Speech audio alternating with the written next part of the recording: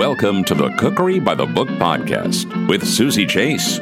She's just a home cook in New York City, sitting at her dining room table, talking to cookbook authors. Hi, I'm Olivia Mack McCool, and my cookbook called Lunch is a guide to 10 weeks of flavorful, colorful, and powerful lunch bowls. In the 1960s, nutritionist Adele Davis said, "Eat breakfast like a king, lunch like a prince, and dinner like a pauper." Your cookbook seems to dispel the myth that breakfast is the most important meal of the day. Talk a little bit about that. Sure. Well, it's funny you should bring up Adele Davis, actually. My grandmother, who had such a big part raising me, was a huge Adele Davis fan. Really? So I grew up with her. Oh, yeah. that is I have wacky. her book. Oh, my God. Yeah. So lunch, I make a big case for lunch being the most important meal of the day throughout the book because, yes, breakfast, each meal is important, of course, and breakfast is important, but the kind of lives that we live now, especially in New York City and, people of my generation, you're working all day, and lunch is your time in the middle of that workday to get, your energy. And if you eat something, if you cave and you have the cheeseburger or the pizza, we all know, we've been there, what happens, and you have to take a nap. You feel like you have to crawl under your desk for 30 minutes. So my feeling is that lunch is super important because it fuels the rest of your day. It kind of makes or breaks it. You were trained at Le Cordon Bleu, and you're a Brooklyn-based food stylist and recipe developer. What did you set out to accomplish with a cookbook about lunch? I am all those things, but also I love teaching people. I love inspiring people to cook, especially people my age, and my friends and my peers and my family members. And I think cooking even just really simple meals at home is I think it's like a survival skill, and everyone needs to have it. So I'm always trying to inspire people to realize that it's actually not that hard. It just takes a little time and a little effort and a little inspiration, which I was hoping to give people. So my goal was to show people that if they just put in that 2 hours of prep on Sunday, I'm providing you with the grocery list, that you can make your lunch 5 days a week. And the other key is really accessible ingredients that you can get at any supermarket all over the country. You can have 5 homemade lunches, which is better for your wallet and definitely better for your health. For those of us who don't meal prep, it can be intimidating. What do you suggest to get over the initial anxiety? Oh, I definitely suggest that you read the whole meal prep instructions before you start, because it might seem like a lot, but if you read all the instructions, then you know what's coming, and you'll realize that it's not so difficult. The other thing, major tip, clean your kitchen and empty your dishwasher before you start. That's a good one. That is so good. Yeah, I don't actually have a dishwasher, unfortunately, but I make sure that my sink is empty and my dish rack, the drying rack, is totally empty. So if we're on a budget, what are some healthy items we should buy in bulk? Even though I do live in Brooklyn, I belong to Costco, and because sometimes I do some private chefing on the side, and it's been helpful for me. I also have a car, but you'd be surprised. Big box stores like Costco or BJ's, they are really on trend right now with healthy foods. I buy all my organic quinoa there. I buy all my organic extra virgin olive oil. They now carry avocado oil, which is so expensive at stores, like Whole Foods. But if you buy it there in bulk, it's a really good price. So I would say all the things that aren't going to go bad, right? Pantry items like extra virgin olive oil, avocado oil, grapeseed oil, things that you use all the time that aren't going to go bad. Who are some of your culinary influences?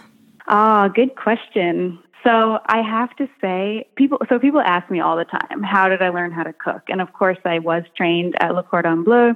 but I was cooking for a long time before that.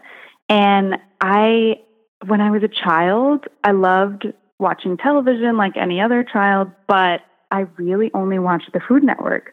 So I learned how to cook from Ina, Giada, and also when Martha Stewart had her show, I forget, it wasn't on the Food Network, but I loved watching her too. So I have to say the classics, the classic American television stars. In this cookbook, you have 10 weeks of lunches. The layout is a little different. Can you describe it? When my publisher and I started the process of, when I pitched lunch to them, they had a bit of a framework for me in the sense of they wanted a book about lunch.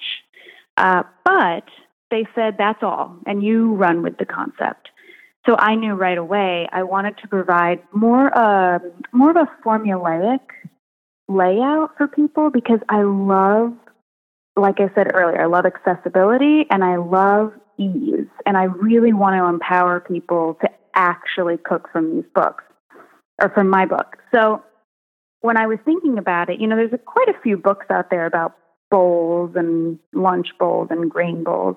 But each recipe stands alone, and you have to get all those ingredients just for that one bowl, and that's not really how we cook in our regular lives, right? So I knew that I wanted to provide a shopping list, and I also wanted to provide the Sunday prep. So every chapter has a shopping list with everything you need and nothing you don't need. It also has a 2-hour Sunday prep, sometimes a little less than 2 hours. Sunday prep where you're making all your grains, you're prepping all your vegetables, so you're ready for the week. It also has a few recipes in the beginning that are kind of the building blocks of each bowl that's going to come later in the week. So once you're done with all that on Sunday and you put everything in your glass containers and etc., then each night before the next day, you prep your bowl and you're ready for the next day. So why did you choose to center the cookbook around the bowl? So my publisher is called Dovetail, and their parent company is called W&P Design, and they manufacture some awesome products. A lot of their products revolve around cocktails and kitchenware. So in the beginning of last year, they came to me and said, they're a client of mine. I style a lot of their cookbooks, and we have a great relationship. And they came to me and said, we're coming out with, in the end of 2018, we're coming out with some products that are, for lack of a better word, they're very chic Tupperware. It's something that you'd want to bring to work, and that works really well. It's leak-proof and comes in really good colors. And they started out with this product called Porter, which is a bowl meant to bring your lunch to work. And I think the hope is that they'll have other products coming out next year. But they approached me and said, we love your style. We know you really well. We'd love you to write the book that accompanies the product. And not that the book, they're not sold together necessarily, but they're merchandised together. And they're a great giftable item, even for yourself. You get the book and you get the bowl and you're all set up. What are some lunch foods that travel well in your Porter bowl and won't get mushy sitting at your desk? Oh, really good question. I thought a lot about that when writing this book. I think grains are an awesome thing for lunch for many reasons, but definitely because they hold up. You can put dressings on them, vegetables on them, and they hold up all day long. Same with rice noodles. I'm a big rice noodle fan, and chapter 1 uses rice noodles, and they soak up really delicious dressings, but they don't go soggy, and they're all ready for you right when you open your bowl at lunch. For 10 chapters, you solved our lunch planning problems. Now for chapter 11, you supplied us with some fun and easy treats. Describe chapter 11. So chapter 11 was a addition to the book, and I told my editor, I said, I have this idea for an additional chapter, but I was hesitant to commit because, I had a deadline, but I really wanted to add this chapter. And so I said, I kind of half promised her. but I'm really happy I pulled it off because I love a little like sweet treat after lunch, or I even love my lunch with like a cracker or something crispy, like that's a little extra treat factor. And I'm really into baking that is grain-free and refined sugar-free in my own life. So I wanted to pass on just a few really simple recipes just to show people that they could, if they had a little extra time, that they could make some treats for their lunch. I really love the lime and coconut cookies. They're my favorite recipe out of the chapter. And they have kind of a cult following now amongst my readers and my friends. And they are using almond flour and coconut oil and lime zest and maple syrup as the sweetener. Did you do the food styling for this cookbook? I did do the food styling, which was so awesome. I can't even describe to you how exciting that was. You know, I'm on set every week with all different projects and all different clients, and I sell a lot of cookbooks. And when cookbooks are actually my favorite kind of job, because they're just, I don't know, there's something about it. You know, at the end, there's this physical thing that, you know, you get at the end of all your hard work. But styling my own cookbook was pretty thrilling. I can't deny that. I made a few of the recipes from your week 3 menu. So let's talk about that. First was the farro. Is it farro or farro?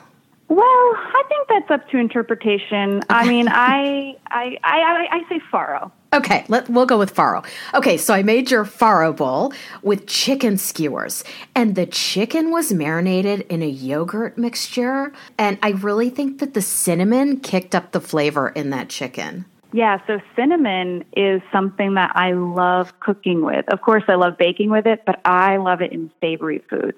I make a lot of kind of maybe like Middle Eastern or Indian-inspired dishes with cinnamon, and these chicken skewers are no exception. It really kind of adds that, whoa, what is that flavor? Yes. It's funny how cinnamon's really sweet without having any sugar in it, but it just, I don't know, maybe it just makes your brain think that this is sweet, and it's really nice with chicken. And I'd never made farro before. It's so fast. Oh, yeah, it's so easy, and you can just boil it just like pasta. And there's all different kinds of farro too. I mean, if you kind of like in the sense of oats, you know, there's quick cooking oats, there's steel cut oats. Farro, stores like Trader Joe's, they sell a quicker cooking farro. Yeah, that's where I got it. Yeah, it's great if you're on a time cramp and you need to cook it quick. It's delicious, and it's nice and chewy. It's a really good grain. The cilantro and mint chutney was a super fresh drizzle over the chicken. Yeah, so that is a really delicious sauce, and it's really easy. I'm sure you felt the same way. You just stick everything in the blender, you blend, just taste it to see if it needs more salt or whatnot. But cilantro, I mean, you know, we all want to eat our greens and eat our vegetables, but we forget that actually cilantro and parsley are really, really healthy, and they have tons of anti-inflammatory and antioxidants in it.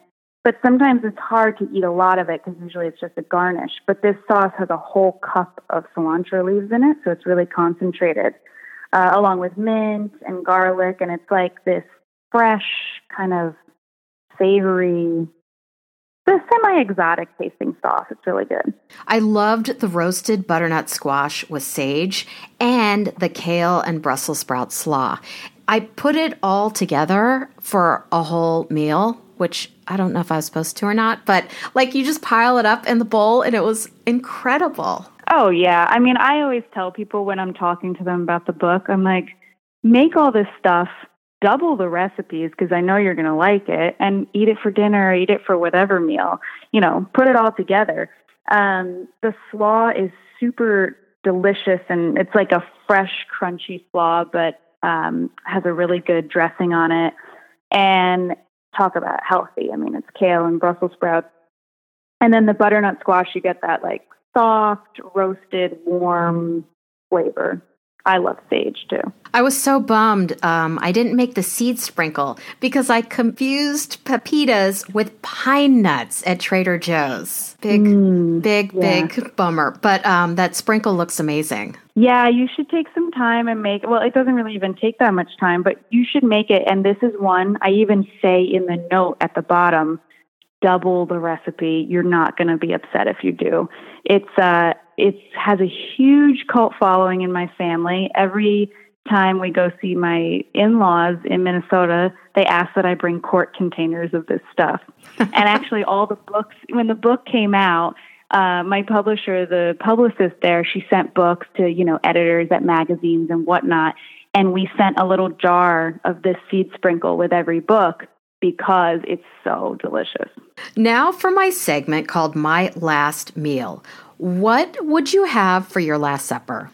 Oh, that's easy. I would gorge myself on oysters, like as many oysters as I could fit in my stomach. I'm obsessed with oysters, and I like dirty martinis. So I would have unlimited all-you-can-eat oysters and maybe not unlimited dirty martinis. I want to remember the experience. Where can we find you on the web and social media? Definitely. So on Instagram, my handle is @OliviaMacMcCool, and my website is oliviamacmccool.com. Easy to remember. So I have to give a quick shout out to Sam Sable, a fellow Wing member who introduced your cookbook to me. She has her cookbook club called Cookbooking in Brooklyn and S'more Stories. And I'm so thankful she hooked us up for this fun cookbook conversation. Thanks so much for coming on Cookery by the Book podcast. Thank you so much for having me. And yes, shout out to Sam. Thank you so much for making this happen. It was a pleasure. Susie Chase is on Instagram @CookeryByTheBook. And don't forget to subscribe to this podcast over on cookerybythebook.com or in Apple Podcasts. Thanks for listening to Cookery by the Book podcast, the only podcast devoted to cookbooks since 2015.